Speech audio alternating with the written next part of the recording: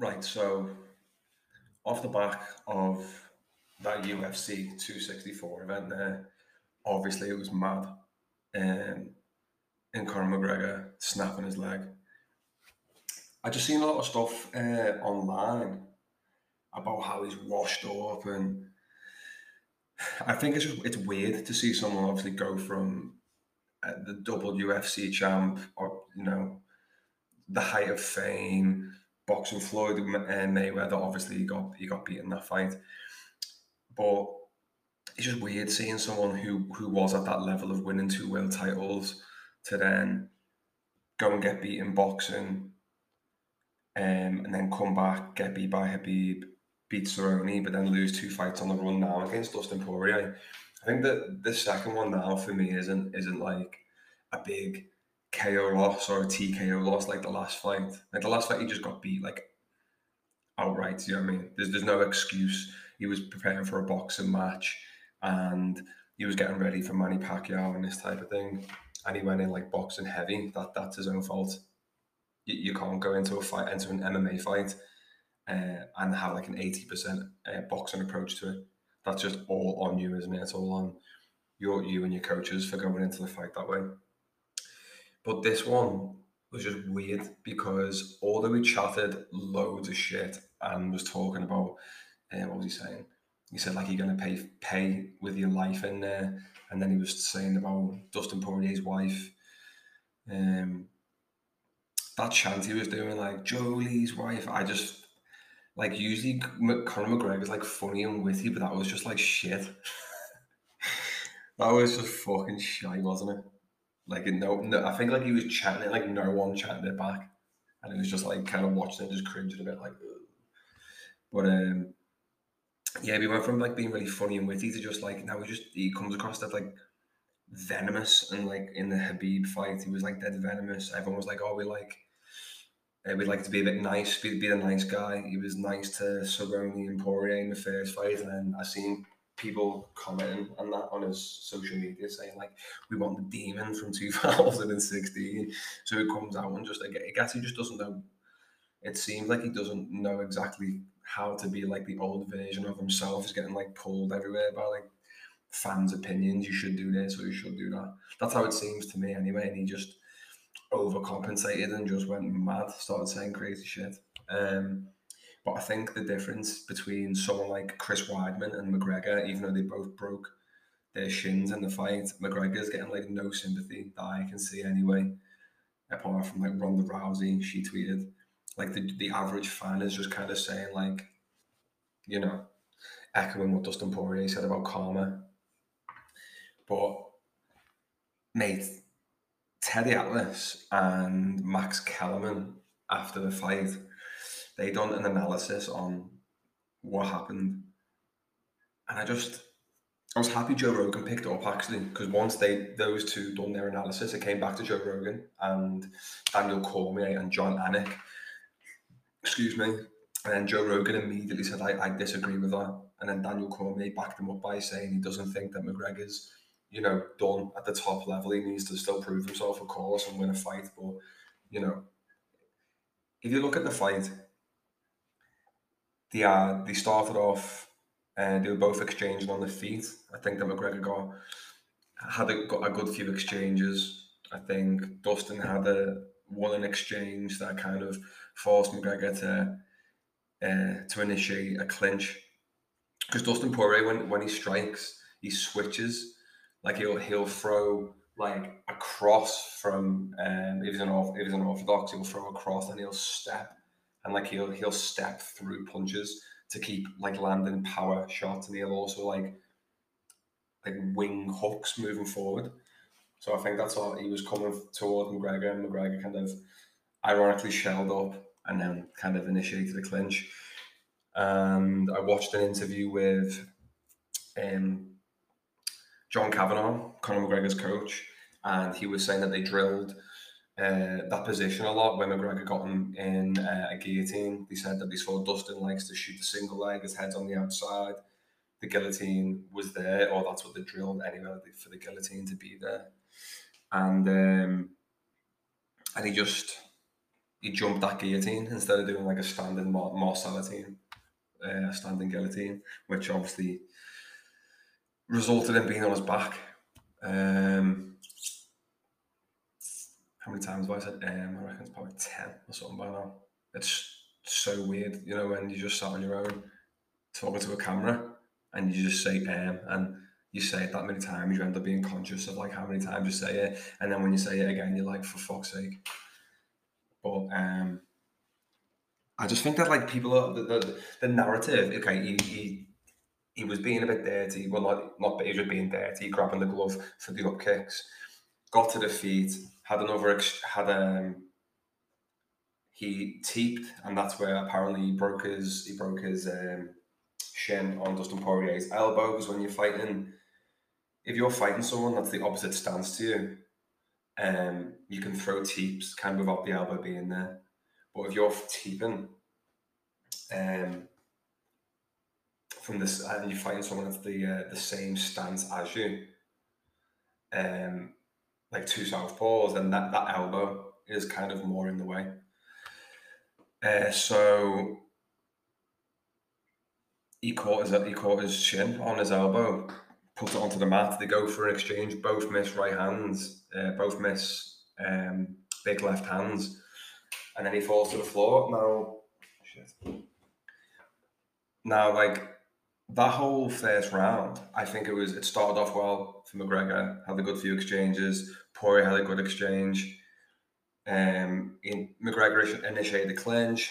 He went for a submission attempt, and it wasn't like a half-assed attempt. Sorry, it was it wasn't bad, and it wasn't a bad attempt at all. He had even Dustin Poirier said in the post-fight interview with Megan O'Leary, he said that at one point he thought like, oh shit. So you know, for Dustin Poirier to say that, to admit that in the post-fight interview, he didn't have to admit that. So obviously, at one stage, he must have thought, fucking hell, I'm in trouble here. But the narrative that he's now washed and isn't a good fighter and he can't compete at this top level, I just think that's fucking crazy. I think that's crazy to say based off one round.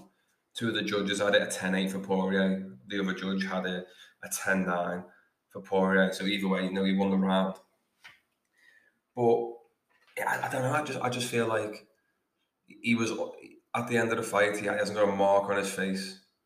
His ear was bleeding, but I noticed on the embedded before the fight, his ear was all like either recovering from a cut or still cut. It was all red at the top and red at the bottom here. So I think that might have been like easier to open up. He was getting, took a few elbows, but people have taken way worse punishment than that. If you look at the Poirier Hooker fight, there's Dustin Poirier lost the first 2 rounds and then won the last 3.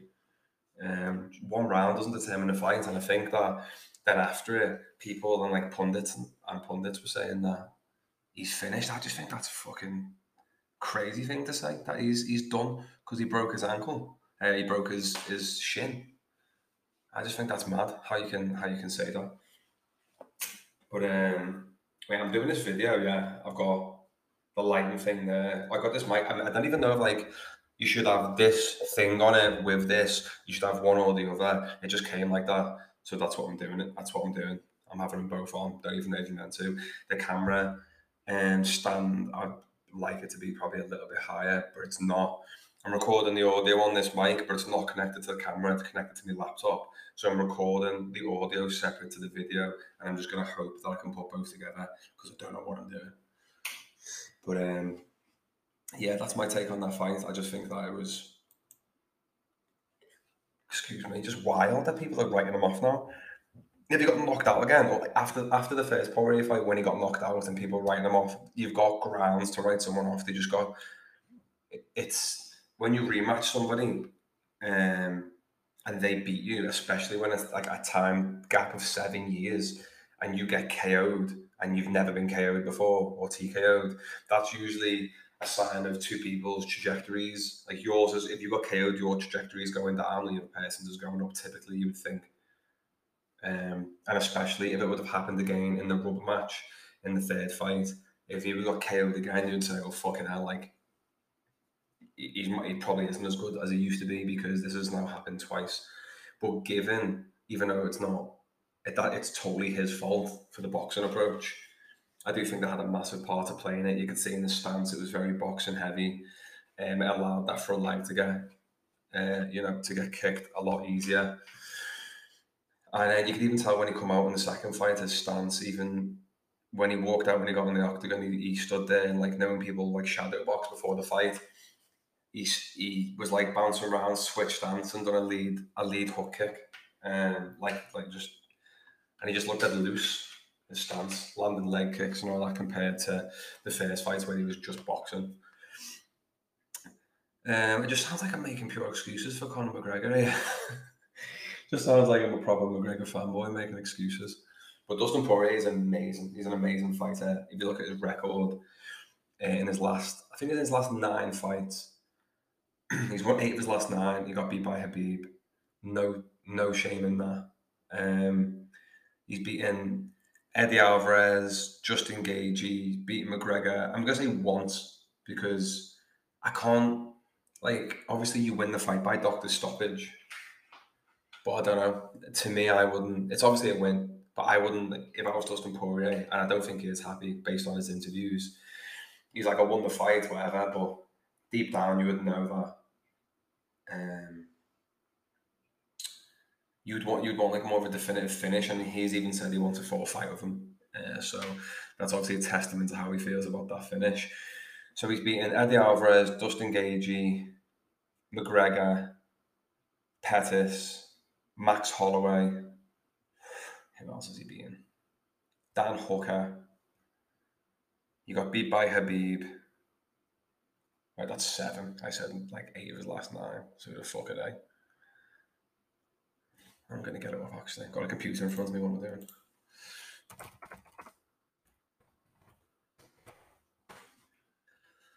So his last fight, who has he fought? I think he's fought like, I think everyone's like been a world champion at some point out of the last, or like so many of his last opponents have been like world champions in the UFC. Eddie Alvarez was a former champ. Anthony Pettis used to be a champ. Dustin Gaethje was an interim champ. Max Holloway, featherweight champ. Khabib obviously got beat, but he was a champ. Dan Hooker wasn't a champ. So like McGregor, Khabib, Holloway, Alvarez, Gaethje, Pettis. So 6 of his last 8 opponents have been world champions at some point, if you include interim belts, with Justin Gaethje. And obviously Justin Gaethje wasn't, and then had like achieved his interim title after he got beaten by Dustin. So, but still, man, that's an impressive record. Anthony Pettis, Justin Gaethje, Eddie Alvarez, Max Holloway gets beat by Khabib, fair enough. Dan Hooker and then McGregor. So Dustin Poirier, he's obviously amazing. He's got like the most KO wins in lightweight history with like, I think it's 8. I think that's what it was. I've seen the stat come up on Instagram or on Twitter or some form of social media.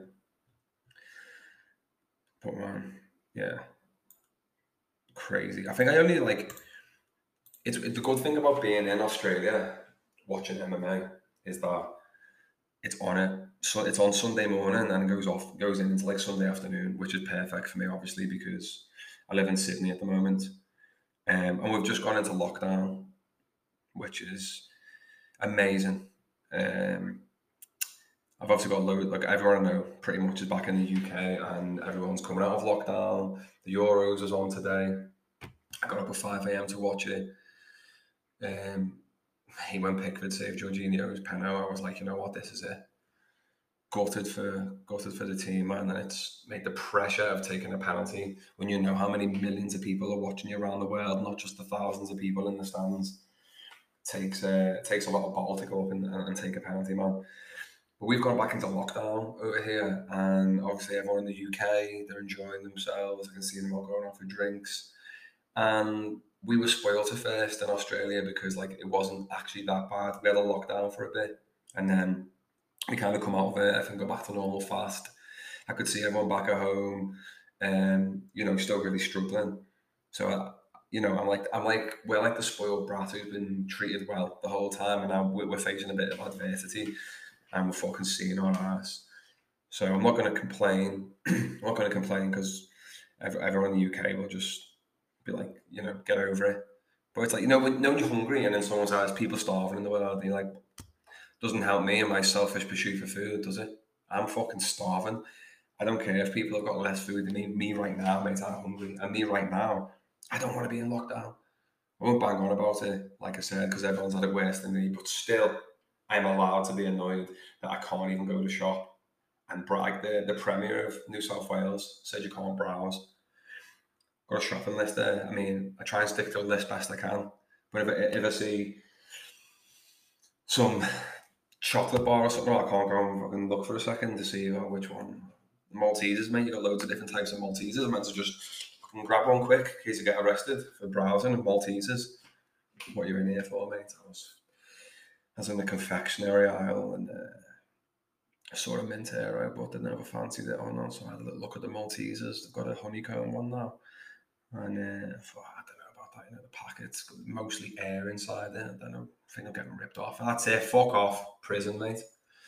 So it's a life sentence now for browsing for an Aero mint. But what else is there going on in the world? Apart from COVID, which I'm bored of talking about. But I'll do it every day. I'll talk about it every day. Like in work, I'll speak about it every day. My girlfriend every day. Family group chat, I'll speak about it. Let's complain. Let's all complain collectively and make it worse. Let's create a big echo chamber of fucking anger. And that's what I'll do, and I'll partake in that every day. If anyone's got any group chats where you just fucking talk shit about COVID and that, add me in. But yeah, where we going here? So we had UF. That's what we had. We had UFC 264. McGregor breaking his leg. Me trying to justify it. And me just even going to the point of saying his ear was cut. That's why it was bleeding. Not bias. It actually isn't bias, but I just think that people saying he's like writing him off is crazy to me. Dustin Poirier might have won that fight. It's totally feasible that he would have won the fight. I was saying before the fight that I think Dustin Poirier was going to win. I thought that he was going to win in like either win in a decision or like finish him in like the third or fourth round. That's what I thought. So I thought Dustin Poirier was going to win. So I'm not like some big fanboy of McGregor trying to defend him. I just think it's crazy people writing him off just off one round. And what else have we got going on here? I just put the camera on and the mic on and just go. I've really got nothing really planned to talk about apart from the UFC event, really. So we'll go on to the other fights on the card. You fuck off. The other fights on the card. Stephen Wonderboy Thompson versus Gilbert Burns. Yeah, I thought that was going to be a more exciting fight, man. I think a lot of people did. Gilbert Burns alluded to it as well in his post-fight interview. He just said Wonderboy is obviously a very dangerous fighter. I think he's been taken down 3 times, like ever or something like that. And for anyone to fight Wonderboy, you've got to not stay on the outside because is the dexterity in his legs. I just don't understand how he can move his legs like that. I can't even like I can't do a front leg side kick without like pulling something. I can only do it on one side. The other side just looks dog shit, or more dog shit than the other side. So that I just wanted that to be. It kind of reminded me a bit of when Woodley fought. Well, I thought it was going to be like when Woodley fought Wonderboy. Just staying on the outside, let Wonderboy. Because if you go towards Wonderboy, he's a counter striker. Typically, he blitzes forward, but he's typically a counter striker. He lets you come in, and then like he'll hit you as you're coming in. He's very light on his feet. He like moves laterally to get out the way, and then he'll just kind of like throw it. He'll kick you in. Like his front leg will just somehow like. I don't know how he does it. Like his front leg will just hit you square on like on your chest, and it was like down here, and now it's like here. I don't know how he does it. I like Gilbert Burns and I like Stephen Wonderboy Thompson. So I was like, that was one of those fights. I seen a meme and it said something like, it's like someone like crying or like looking upset. And it said like, when you want Wonderboy to win, but you don't want Gilbert Burns to lose. I like both of them fighters. I think they're really good. Sean O'Malley, mate. The guy that, what's his name? Like Munio or something like that. Definitely pronouncing that wrong. Munio, it's like a Portuguese name. It kind of looked like Coutinho, but it was like Munio. Definitely butchered that, but I bet it didn't sound that. I bet it's fucking nothing like that. Let me go down to. Oh, I can't even. It's right in front of me. I can't pronounce it. Munio. Munio. Fuck it. That's what it is now. Sean O'Malley against Chris. That guy.